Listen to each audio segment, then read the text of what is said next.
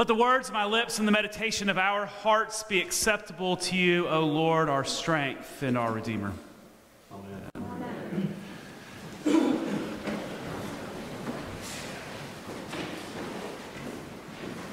Nothing like a really good apocalyptic gospel reading to get you fired up in the morning, right?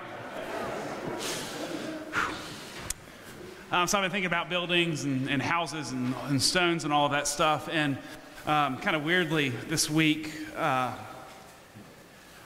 been a weird week kind of going back through memories. My parents, my family, we moved into a beautiful old home in 1988 that was built in 1910 in a historic area of Memphis, and it's really my only remembrance of home.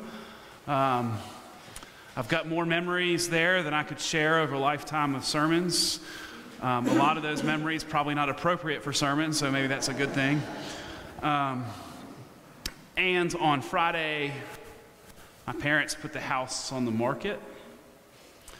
Kind of an awareness of a chapter that is ending. So I get a text on Friday from my friend Thomas, just kind of joke. He's like, your parents really selling their home? I'm like, yeah. He's like, why don't you move back and buy it and relive those glory days? Thomas has actually been here, and he's like, I know you got a good thing going on in Birmingham. But it's been kind of weird and emotional to relive and to go through the pictures of the house and to remember the beautiful moments, and to some extent want to relive some of those moments. I mean, I think that's natural and that's normal. So I was thinking about another kind of cool, iconic house, one that was built in 1927, Old English and half timber home at 516 Northwestern Avenue in West Lafayette, Indiana. The fraternity house that I spent a few years in, a beautiful old home, and I went back to see that about 7 or 8 years ago, and I knew what I was going to experience. We walked up to 516 Northwestern, and there was a beautiful, brand new parking garage. That's what universities do with prime real estate. Just stones away from Ross-Ade Stadium. So, things change. Things change, and the things that we love and hold dear change.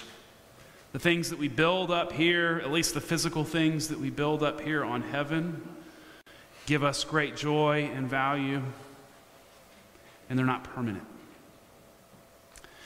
Jesus is walking out with the disciples in this part of Mark, and they're walking out of the temple. I'm kind of imagining, and maybe I'm reading this into it a little bit, but they walk out, and I'm guessing that he turns around.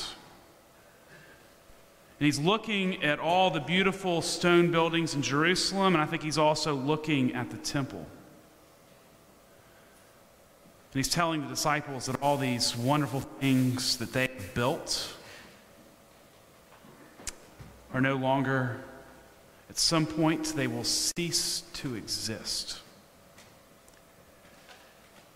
Now, it's probably important to know at the same time, the way that the Israelite people know God, it's not just about the teachings at this point.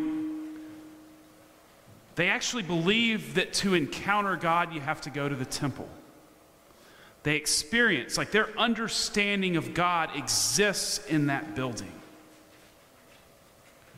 And so maybe there's some foreshadowing in history, because it's not but 40 years after the death of Christ that temple actually comes tumbling down,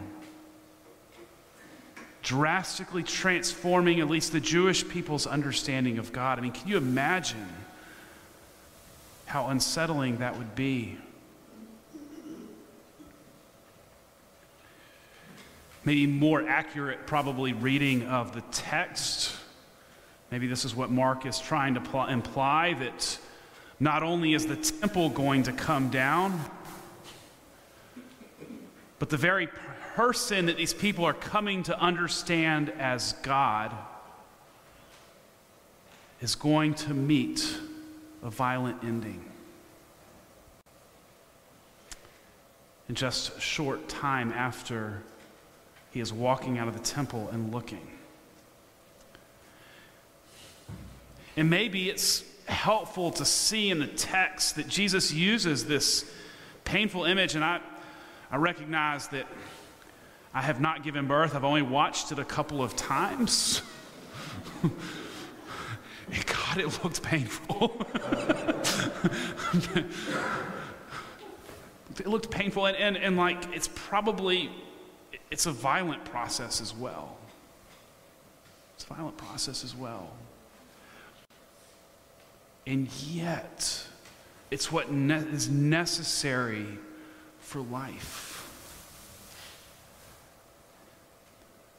I think one of the things that I'm aware of, not only in looking back on pictures of my family home and on college, I think it's easy as us as a staff and other staff members here in the room, it's easy to kind of drop this mindset, I cannot wait until things are like they were 19 months ago.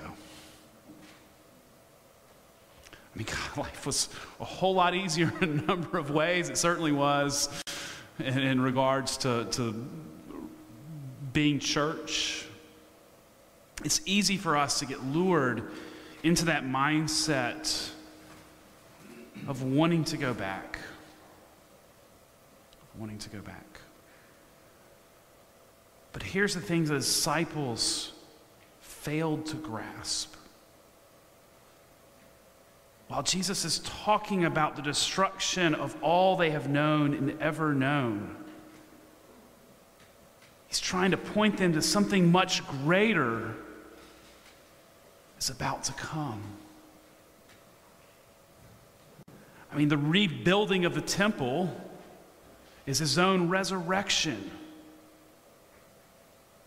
giving life to the whole world.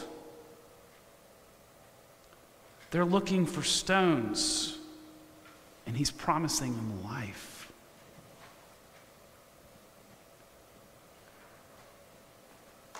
We are people of faith.